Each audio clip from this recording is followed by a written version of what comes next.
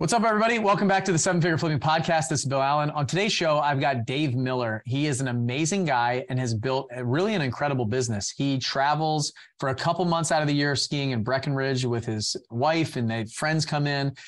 He's built a business that supports his life and not taking his life to support his business. He really understands his why. So he talks about hiring, talks about people, talks about some tools that he uses to hire. We talk about the structure of his company and what it looks like, and hopefully some of the mindset breakthroughs that you need to be able to build a company either virtually, or how you can build your company even if you live in the same area that you're flipping, but think of it virtually so it doesn't tie you to it all the time. I'm huge on this. I love systems and processes to outsource and get myself out of the loop so that I can travel, I can be with my family, and I can do all the things that I love to do. So we're going to talk about that today on the show. My name is Bill Allen, and I'm the leader of a group of elite house flippers and wholesalers called Seven Figure Flipping. We don't brag or show off our success, but instead let integrity and stewardship be our guide. We are dedicated to helping people unlock the freedom they desperately need. If you ask other real estate investors, they will say to keep your secrets quiet. But we believe in abundance, not scarcity, and that's why we are the elite. We are Seven Figure Flipping, and this podcast is our playbook. All right, everybody, I got another great show. I think I say that every time. I got another great show for you guys, but they're all great. Like, I can't even figure out how to rank them. I don't even have a top 10 list, things like that. Like, every show that I do is awesome. Every guest I'm excited to talk to. And today is no difference. Dave Miller is somebody I've known for years. And I've actually known his wife for a very long time. And he's been in the group for quite a few years now and has been just awesome dude. He's given back a ton. He is a constant go-giver. He always does these like Super Bowl squares that everybody loves too. So like, it's just awesome having him. He's been in our runway group, I think, in the beginning, and then now our altitude group. He's in San Diego, and we got a really cool story. We're going to talk about like setting up a virtual business today. We're talking about some really cool stuff with that and how he does it and why. So Dave, welcome to the show. I'm really excited to have you. How you doing? I'm doing great. I'm excited to be here. Thanks, Bill. I can't believe that you haven't been on the podcast. We had an event in South Carolina recently, and I had everybody raise their hand that hadn't been on the show, that wanted to be on the show and to reach out to me and all this stuff. And some of the people, I couldn't believe that they hadn't been on the show. It's just, I record episodes, I do things like this. And to know that we have so much like incredible knowledge inside the group of things that people are great at and things that people are doing and they haven't been on, it's like a travesty. So right now I've got you on. Give us a little bit of background about your experience. Like what you were doing before this? Have you been flipping houses for a long time? And then maybe like how you found us and stuff like that. Yeah, sure. So my career started actually in accounting. I worked in public accounting for 10 years for some of the big guys like KPMG, PricewaterhouseCoopers, those guys. And I wish I would have done Culture Index before I went into that, because I now realize why I didn't really enjoy it, although it was a great foundation. I mean, when you're in something like that, you're working with a lot of companies, you're seeing a lot of things. It was such a good foundation for me. After that, I went and worked for a franchise organization that was pretty small. I was there for 10 years as well. We grew it from 400 offices to 4,500 offices. I helped take it public. That was a really good experience as well. While I was there, I actually operated a few franchises myself. So it was kind of a cool mix of working at the corporate office and also being a franchise operator. Ran the finance department, also ran our operations group for about 3 years. Had 2,000 franchisees under me. So that was a good experience as well. But kind of got burned out of the corporate life. After that, I went and worked for my church for 5 years. We had outgrown our space and we wanted to do some cool things there. So I went and worked, took over kind of the operations finance role there. Helped us build a 65,000 square foot facility. Started up. I won't get too off tangent, but off topic. But this is kind of cool. Like our architect, which I love this guy. I keep in touch with him to today, and this was 10 years ago almost. He had this vision of like, why do churches use their facility so poorly? Like, he's like, only football teams use their facilities worse than churches. Like, it's only like one, maybe a couple hours every week. So he thought, why not have like a childcare center, which a lot of churches maybe do something like that, but also an event center to bring in people, bring in communities. So I helped just implement all that. So I was building the church, the actual building, and also setting up these ancillary things that just supported the ministry and also helped bring in some more revenue to further drive ministry. So it's kind of a super cool thing. And it connected us with the community. So that was a really fun time. So I did that for 5 years. And all of this was in Virginia.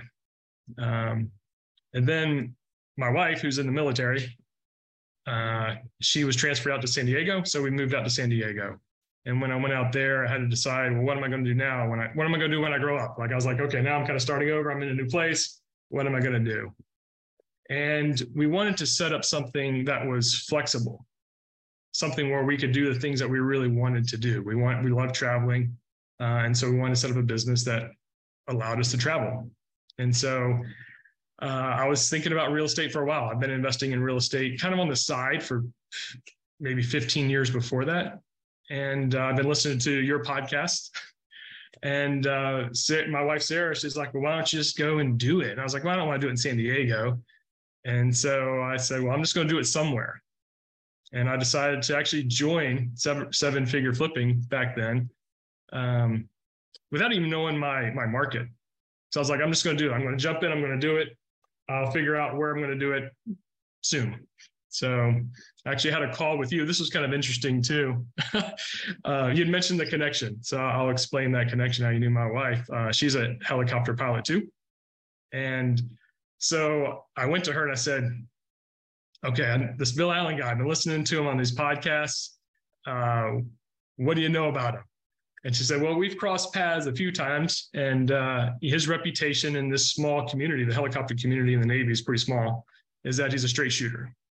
I was like, all right, that's good enough for me. I'm in. So I joined, and then, I decided to operate remotely, and we set up our business, and it's been really cool since then. We've been able to do a lot of fun things. Well, I'm glad that Sarah said that about me.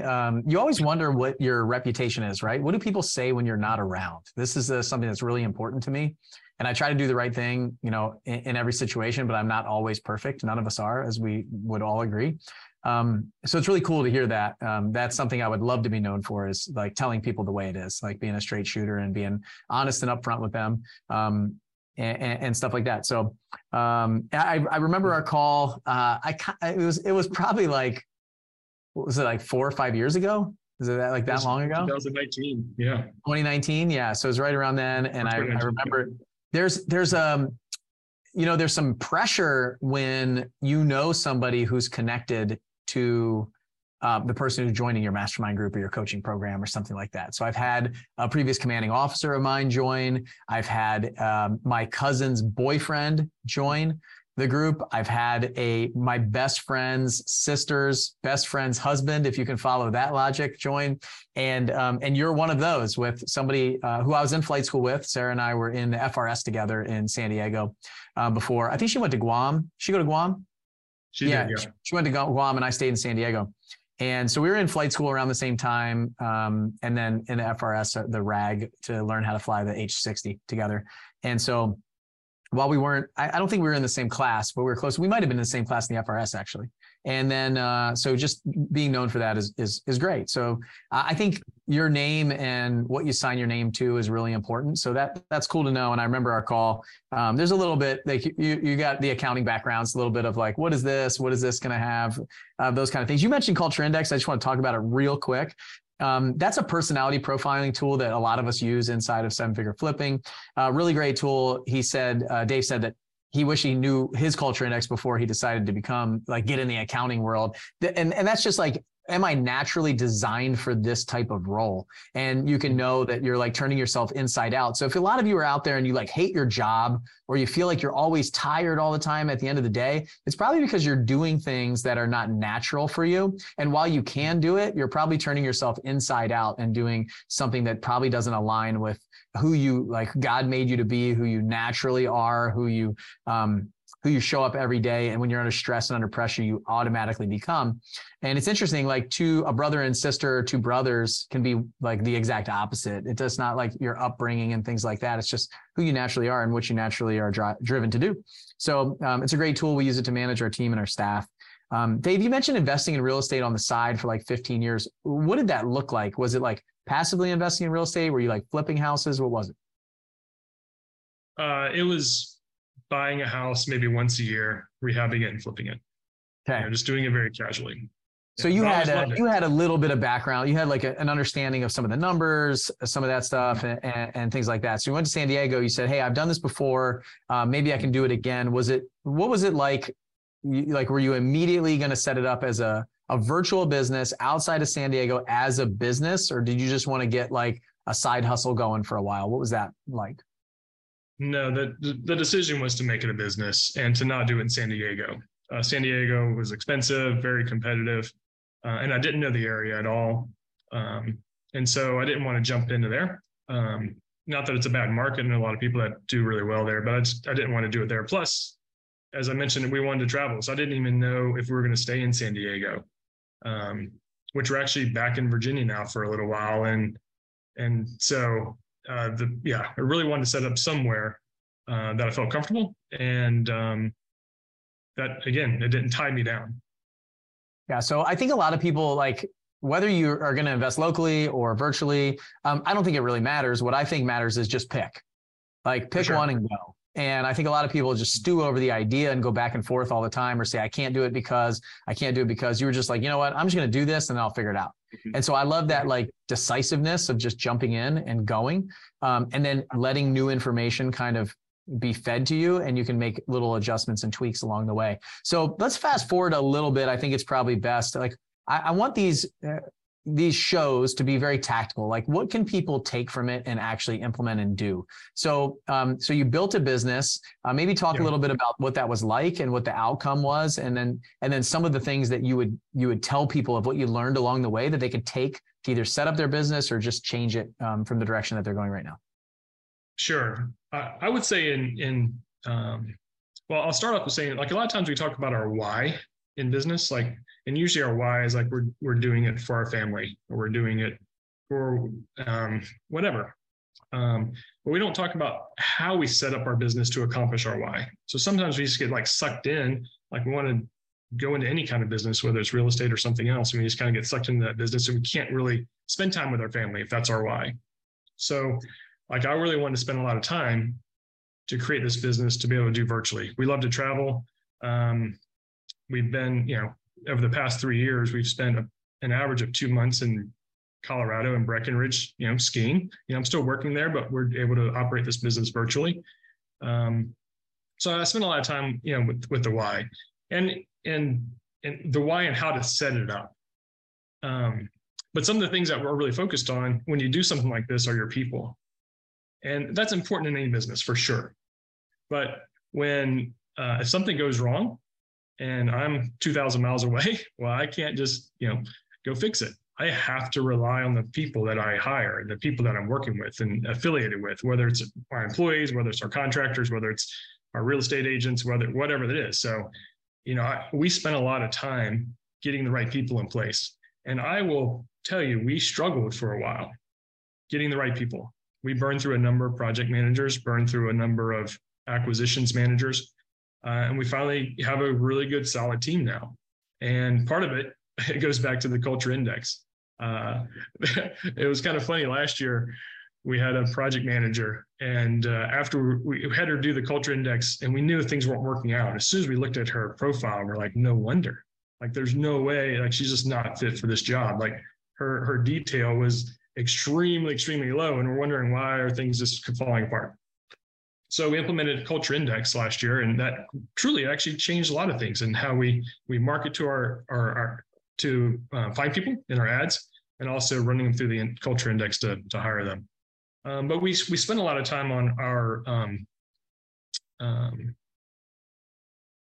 on our business as far as focusing on our core values.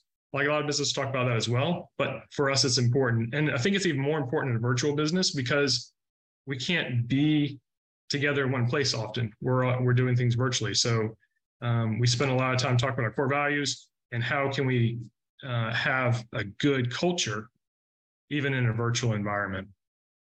And we also have to put a lot of tools in place to run something like that.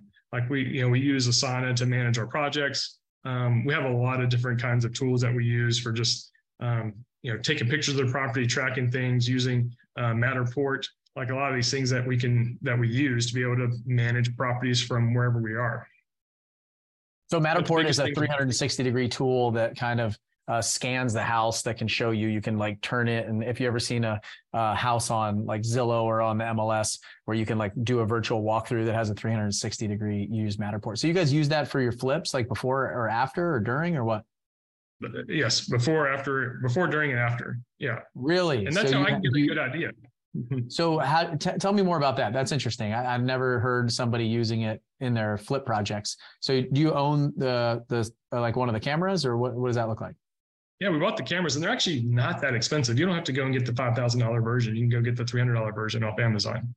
And yeah, you get the Matterport, you do the Matterport, and it helps with a lot of our planning. I mean, you can do a ton of planning just with the Matterport. And so, yeah. Are you guys exclusively flipping? And if so, where? I don't know if you said what market you're in. Yeah, market is primarily Atlanta. We flip, but we also have long-term rentals and short-term rentals.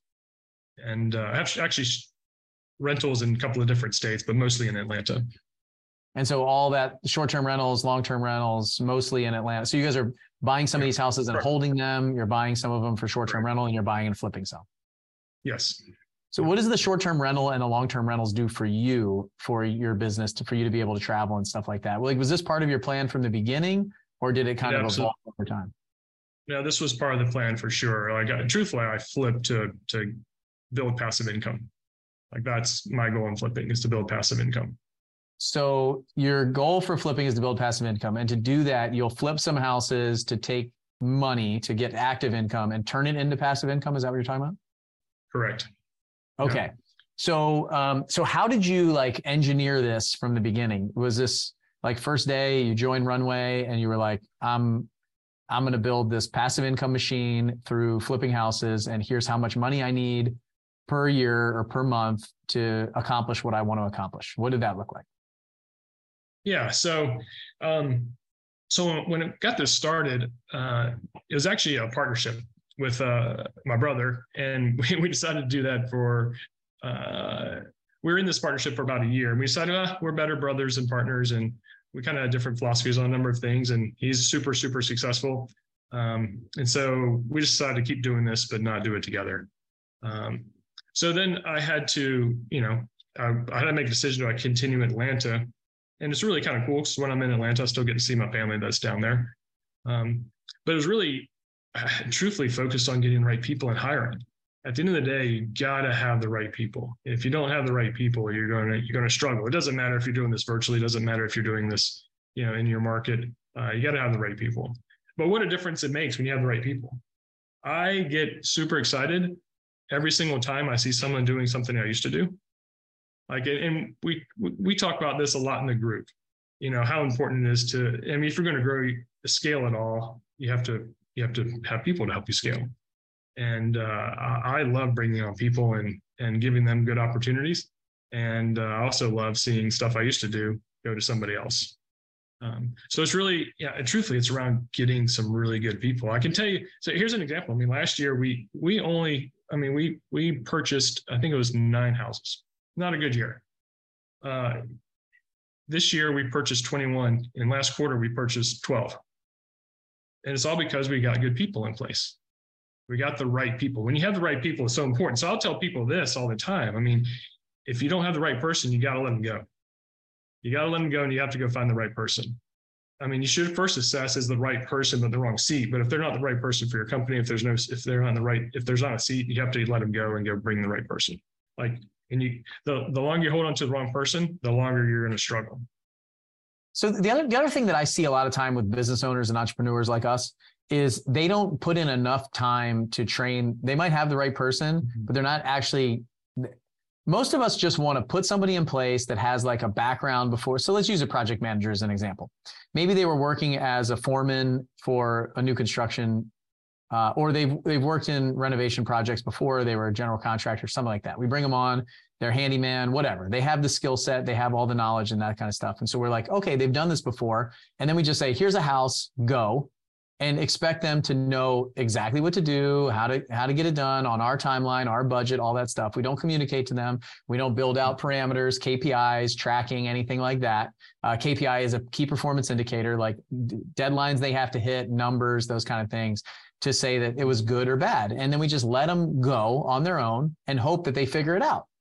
And then we wonder why they aren't doing a good job.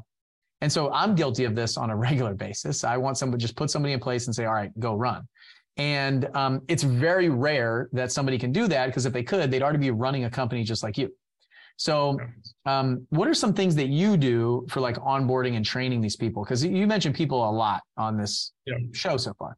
So what are some things and some tips that you would give to the people that are out there to maybe find the right people, and then maybe how to onboard them? Because I think this is the thing that really is challenging and is something that holds people back from hiring these folks. Mm-hmm. Yeah. So one thing, when we implemented Culture Index, some of our coach helped us with not only coming up with the right profile for the person, but also structuring our ads. So I look back at my original acquisition manager ads, and they're way too detailed. When you're looking for an acquisitions manager, like, you got to start with, hey, you want to make 6 figures. Boom. Like, so there's little things like that. You can structure your ads. Make sure you structure your ads to fit the profile of the person that you want. If you're looking for like a project manager or a transaction coordinator, someone that you need to be detail oriented, well, your ad should be very detailed, because that's the kind of person that you want in that ad. And they're going to gravitate towards, oh, this has a lot of information in there. I like this kind of ad. Like, maybe I like this company. So something as simple as that made a big difference, because we saw a difference in our applicants when we really tweaked what our ads looked like. And then, like you said, onboarding, we spend a lot of time coaching. We do a lot of virtual calls. I mean, just because we're virtual doesn't mean we don't spend a lot of time together. We review projects together. We talk about, after every project is over, we talk about what did we do right? What did we do wrong? We do those postmortems to figure out like what happened with the project. How can we learn from it? You can't just let an employee, bring on somebody and say, go make it all happen. You have to spend a lot of time coaching them. And I'll say this too, like I truly believe that everyone should operate their business as if it is virtual. Like, if you're building a good company, it should operate the same whether you're there or you're not there. And like, fundamentally, I have to build a good company, because if I don't, it's going to completely crumble, because I can't, again, like I said earlier, I can't just go to Home Depot and grab something. I can't go fix something. I have no choice but to do that.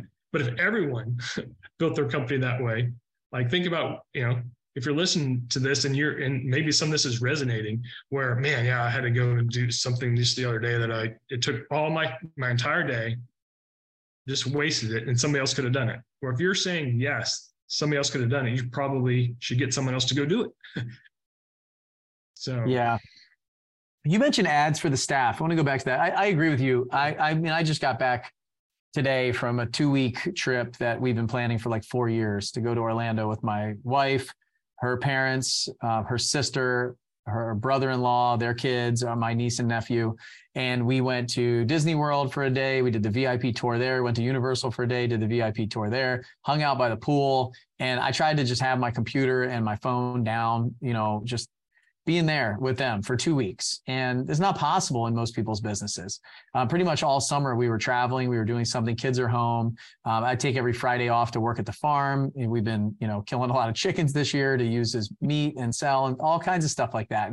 And being able to do multiple things in multiple businesses, people ask me all the time, like, you're like the hardest working person I know. I'm like, I don't really think that we've ever spent that much time together, because what I've tried to do is I try to set up one business to the point where it runs, and that I can unplug from it and just be there when I'm needed, and then go set another one up. And because it didn't all happen overnight all at once. So I love that concept of like being virtual. One of the things that we do in our ads, I'll give a great example of what didn't work. If you remember, I did a post on Facebook. If you guys follow me on Facebook, you probably saw it. It was this executive assistant post, which is like, this is who I am. I'm like crazy entrepreneur.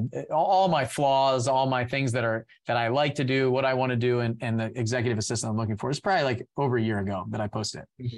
And it got like thousands of shares, more comments than anything I've ever done. And it drove a ton of traffic. It drove like thousands of leads into my ad and people that wanted to become my executive assistant, basically. However, all the words in there were attracting people that were disorganized, that weren't detail oriented, that were just like as crazy as me, other entrepreneurs, like stuff like that. And it just it didn't have the right adjectives to attract that person who was like, you're talking to me. What it was talking to is all the people who were like, I'm like that too, or yeah, I think I can help this person.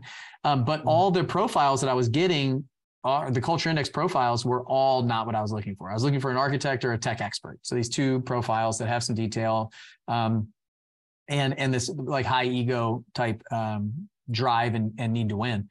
And so I wasn't getting a lot of those, just a couple of them. So what I realized, and we've done this in the past, you write ads with adjectives specific to these people's traits and characteristics that are like, you're talking to me. Like that is me in this ad. All the best people I've ever hired have read the ad and been like, so I said, like, why did you respond to this? Why are we doing this interview? They're like, I mean, you wrote that ad for me. It was me that you're talking to. So that's really important. And then also, building a process and a system to bring on the right people, like you talked about, I love. What are some, for me, there's some things that with my people that I've done right and I've done wrong. What are some examples that you give of some of the stuff that you guys do really well that you've done right? And what are some of the things that you've screwed up and done wrong in the past that you learned from? Because I think it's always helpful out there when like hiring or onboarding or training or managing or leading people. Yeah. I would say our biggest mistakes have been holding on to people too long. I look at where we did poorly on jobs where we should have done really well. It's because we had, and this goes with employees or contractors. Once rip the Band-Aid off and move forward. Things that I think we've done really well is coaching. We have some people on our team that, and I'll be honest too, I'm kind of like you, Bill. I'm not the best at it. But fortunately, I have, Melissa. She's awesome. She's really good at that, and so we spend a lot of time with onboarding. Spend a lot of time coaching. We've put a lot of tools in place to monitor. You mentioned KPIs earlier. I didn't mention that, but we've put KPIs in place where you can track how people are doing. At the end of the day, you have to inspect what you expect, and so. You got to have those KPIs in place, and you have to constantly coach. Another thing that we do, I think that's actually really important too, is we do monthly one-on-ones where we're not talking about projects. We're talking about how people are doing. Like, how are you doing? So who does that? Who does that with them? It's usually their direct supervisor. Okay, so every month, what does your team look like? Give me the rundown of like your staff, how big it is, and the structure of it. So who sits where? Sure. So we have an operations manager, we have a project manager, we have a acquisitions manager, we have an admin support person, and we're hiring a bookkeeper right now. And we also just hired, she's starting this week, a project coordinator to help our project manager. And also help manage some of our properties. She has a lot of property management background. So who are you in that list? Were you on that list or not? Oh, and then there's me. Yeah. Okay. So I'm the visionary. So visionary, and then who? I'm going to draw it right here for me. So it's got you, and then who reports to you? The acquisitions manager and the operations manager. So acquisitions is just responsible for getting properties under contract. Correct. And then the operations person is responsible for getting that contract like to closing and then also flipping it. And so post close. Correct. Yes. Okay. And so who answers the operations person? The project manager and our admin person. And who answers the acquisitions person? Anyone? No. Okay. Who's the bookkeeper going to answer to? to the operations person, but I'll be heavily involved in that because of my finance background. Sure. And then did you say you were hiring for one other position? Project coordinator. And that person will report mainly to our project manager. Okay. So that's like an admin assistant for the project manager, really? Yeah. Okay, cool. I just want to understand this. So this is interesting because I feel like this is the ops person has like 2, maybe 3 people. So they're talking to one person. So you do one-on-ones with the ops manager and the acquisitions manager. Correct. Right now. Okay. And then the admin talks to ops, project manager talks to ops, and the project coordinator's not there yet. So, okay, cool. So there's probably like a lot of hats that you're wearing that aren't on here right now. Like you're probably the CEO and visionary. You're probably the COO. You probably do all the admin stuff. You've probably been working with the books for a while. So like, as we build this out, and you're probably doing all the marketing. Who's doing all the marketing? Marketing is me. Yeah. So like when we even talk about this, we start building it out. For you when you're listening, every business has marketing, sales, operations, and finance. That's it. It's super simple. Marketing, sales, operations, and finance. That's it. Every company. If anybody says they have something else, it's probably some spin-off or role of that. So then in marketing and sales might be in the same bucket. So you might just have marketing and sales, operations and finance, some split it out. So when somebody's like, oh, I have a closing coordinator, or I have a acquisitions manager, or I have a lead intake person, like that's all sales. Lead intake and acquisitions, all sales, right? Mm-hmm. And then they're typically in these real estate companies, small real estate companies, the CEO is pretty much doing all the marketing usually. They usually don't have a marketing department. They're just sending out mailers, and they're also doing all the marketing data, like the data, the numbers, like what's our performance like, what are our KPIs in the marketing department. And then operations is simply transaction coordination, getting it to closing. If you're a flipping company, it's the renovation side. If you're a rental company, it's managing the rental properties and dealing with the tenants and dealing with the owners and all that stuff. If in finance, it might be raising money. So you're doing finance too. You're probably raising money. You're probably giving reports to those people. You're probably making sure that they get paid on time. You're probably running the books. You're doing the taxes, all that stuff. You didn't talk about HR. There's human resources there. You're doing the hiring. You're doing the onboarding. There's training. There's all kinds of stuff, right? So if you're a one-man show or one-woman show, like I was in the beginning, like if you built it out so that you see all of that, then you can put yourself in all those seats and then just take yourself out of one of them to hire in. And so when you're building out this chart, I think it's really important for you to kind of figure out what's happening. Because like you have sales, you have operations, but like finance is you and then marketing is you.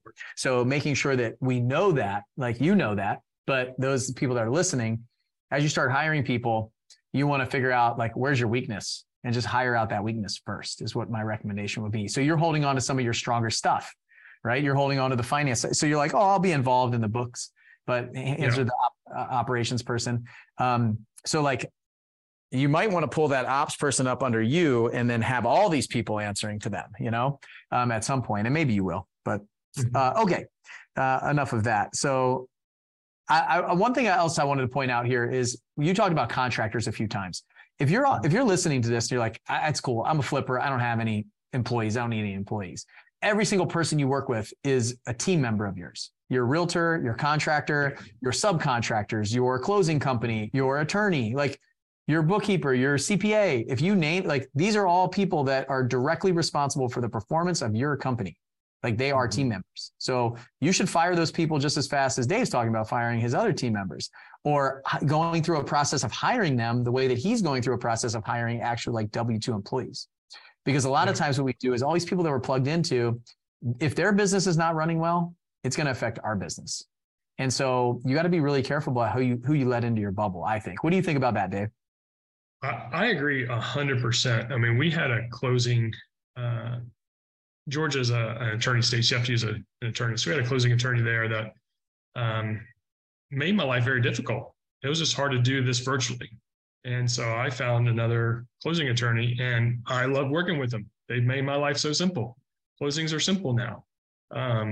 So yeah, you got to, you're right. It doesn't just we shouldn't just focus on your employees. It's your contractors. It's everyone that's associated with your business. Your realtors. It doesn't really matter. I mean, they're all part of your business for sure. Yep. Your banks, your private lenders, like anybody that you're working with, like you can fire them just as easily as you can find a new one and hire a new one. Like it's just, it's a challenge. It really what I mean is it's a challenge for you to wrap your mind around the fact that everybody that you work with and interact with, you're doing that by choice. Yeah. And it took me a very long period of time to figure that out. And I would literally, I'll be like, it's just a contractor. I could fire them at any time. And what I mean is an independent contractor, not like a general contractor. I'm talking about like fixing the house. I'm talking about any like third-party contractor that I would hire. And I wouldn't take the same time that I would if I was paying them a W-2 salary or bringing them on full-time on my team and giving them an email address that is my company. So you should treat everybody the same way. If you look at it through that lens, it'll change things for you in your hiring process and your onboarding and your training and those kind of things. Bring people into your system, build a system for yourself. That's my 100%. Biggest push to you.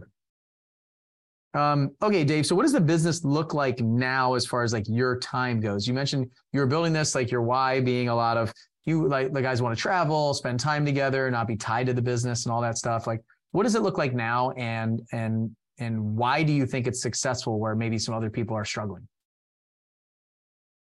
Well, I mean, I think we're successful now, and I'll always point to our team. Like at the end of the day, it's about your team. And I know we've talked about that a lot. But as far as for me, it has allowed me to travel and spend time doing the things that are important to me. And we've had a lot of like it's not just about having fun. I mean, I mentioned how often we've spent in Colorado skiing. I mean, my wife and I love skiing, but it's about being there for family. And so we've been able to do that. And unfortunately, in the past few years, we've had a lot of tragedy that's been in our family. But it's been so awesome to be there every time when something's happened. I think it was 3 years ago now, my wife Sarah's sister passed away. As soon as it happened, we were up there, and we were the only family that could stay there from the very start till the very end. And we were there for a few weeks, and we were able to then go visit her mom afterward. And then over the past year, her mom's had a lot of health issues and unfortunately passed away a few months ago. And we were able to be there. I mean, we've spent probably 3 months in Wisconsin in the past year and a half just being with her mom. But this business allowed me to do that.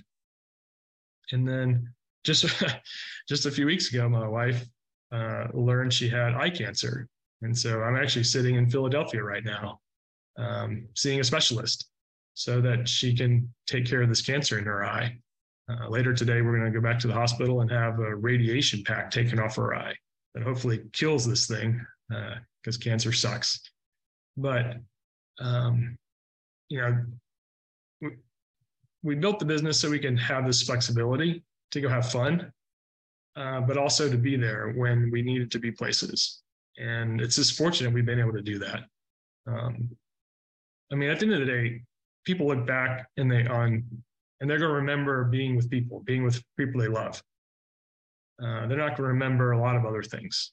And I can tell you the past few years of my life are the most memorable that I've ever had.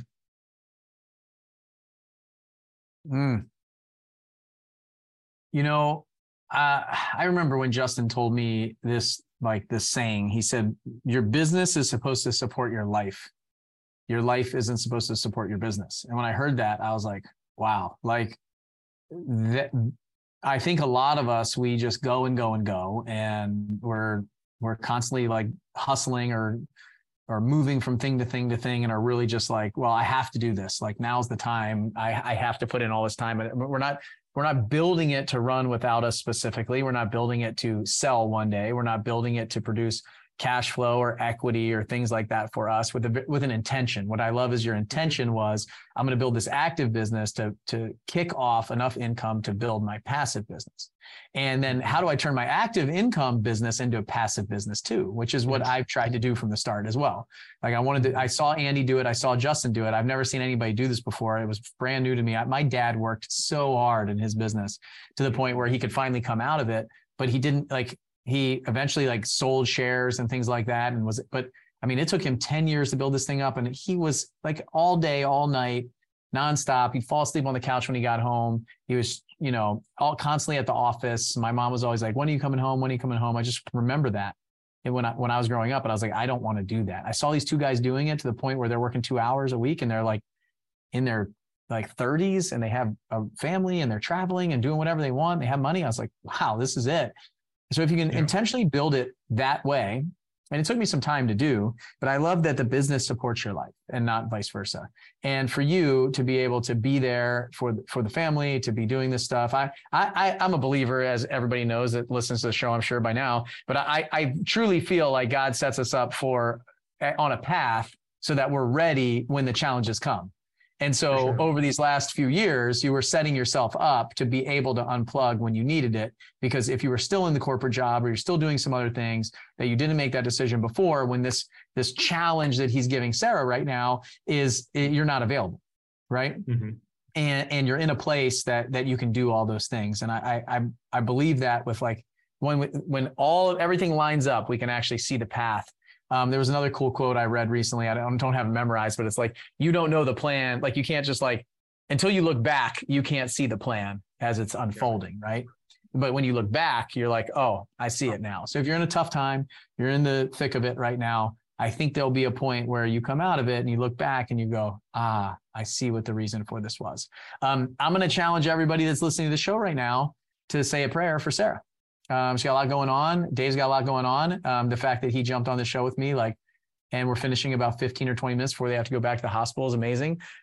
Came to South Carolina to pour into the people that are there, to grow it and build his business and continue to do that while this was all going on. And Sarah being as supportive as she is of you and everything that you're doing is really cool to watch. It's awesome to see you guys together. It's awesome to see that version of you and her. It's really cool. But for you guys that are out there listening, I've never even heard of somebody that has cancer in their eye. I'm sure this happens. It's obvious you're going to a specialist, but say a prayer. This is don't know what's going to happen or what I think God has in store for you guys is probably something really big. Don't know what it is, but I'll say a prayer for you guys. And I hope that it's cool that I have this show, that I can ask for that, because I know that's something that you guys want and need, I'm sure. Is there anything else that we can do for you in this time, Dave? Well, you just talked about the most important thing, for sure. Yeah. And cool. I'll say this too, this is important with this, it's super, super rare. But if it happens, if you start to lose your vision at all, you should go get checked out immediately. We're so glad we pushed this so fast. We literally found out just a couple of weeks ago, and then she had surgery last week. So within a week and a half of finding out what was happening, she was having surgery to correct it. So. Yeah, I think that goes for anything. Something's off, something doesn't feel right.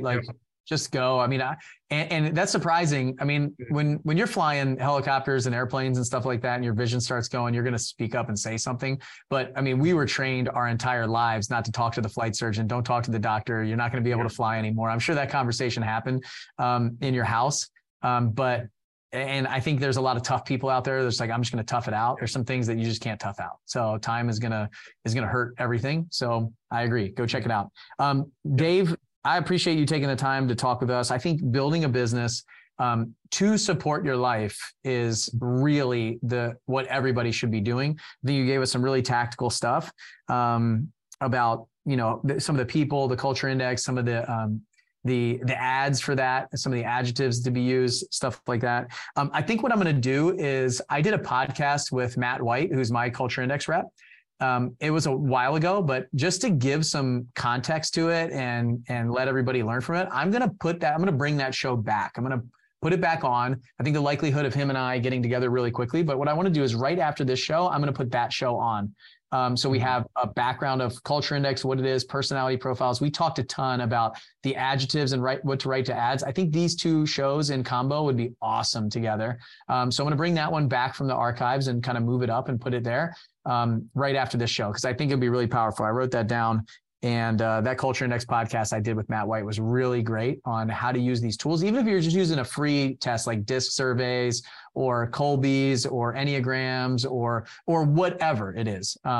There's a ton of different tools out there that you don't have to pay for Culture Index. So Dave, I'm sure you guys need something. We mentioned the prayers for you guys, for you and Sarah. What else for business-wise do you need? If there's some investors out there, leads in a certain area, what counties you operate in, how can the audience help support you if they want to reach out to you and get in touch? Like what are you looking for? What do you need and how can I help?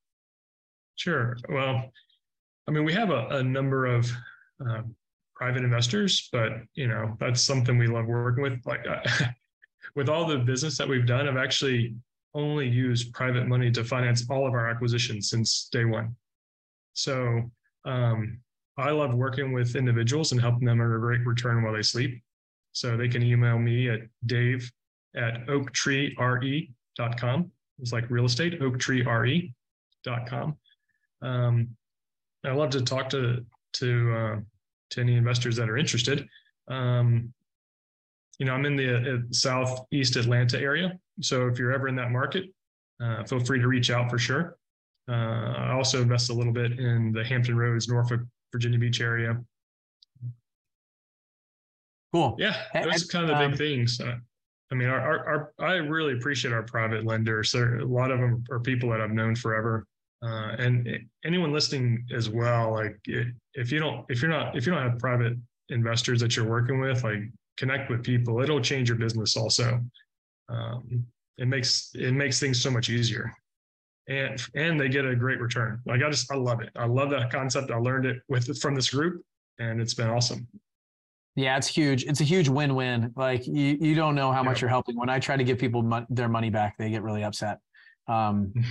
I love making them great returns. I love helping save on taxes if I can. I love all that stuff. And I love that people trust in me and we can do right by them and build a relationship. The last thing I want to talk about is Flip Hacking Live. It's coming up. What can you say about it? You've been to Flip Hacking Live before, right? Number of times, yeah. So what would you recommend to people who are like on the fence? Should I go? Should I not go? Flip Hacking Live is coming up October 12th, 13th, and 14th. You can check it out, fliphackinglive.com. It's back in San Diego, California this year. I'm sure you're excited about that. I think you said something like you're not going to be there during that time though. So it's kind of a bummer.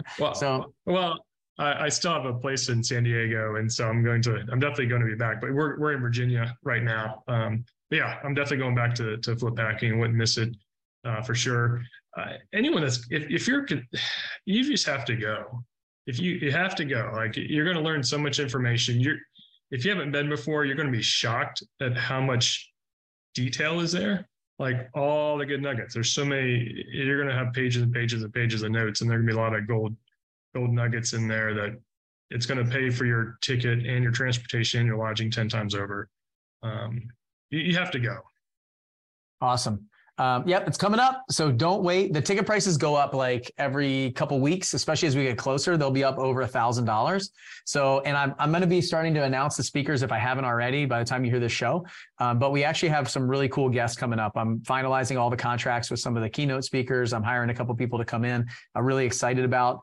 And I'll have some podcasts coming up of who those folks are, introducing them to the audience and how they can help you guys. So really excited about this year. I'm going to plan something a little bit different than what we've done in the past, where it'll still be tons of tactical advice, things like that. But I really feel like I know the secret of success for you guys. I've seen very successful entrepreneurs and business owners, and I've seen some people that have come through that haven't been that successful. And over the past 4 or 5 years, I've really been trying to diagnose what that is. And I think I found the secret. So we're going to be talking about that a lot at the event. We've got some really cool stuff planned. So go to fliphackinglive.com, check it out, and share it with your audience, your friends, your family. Bring your kids, bring your spouse if they're up for it, but share it. Like tell other people about it. The only way that this event is going to get out there is if more people talk about it. So I'm only so loud. So fliphackinglive.com, check it out. The link will be in the show notes. So will Dave's email if you want to reach out to him. Dave, thanks for being with me, and I'll see you guys on the next show. Bye. Thank you, Bill. Thank you, everyone. See ya.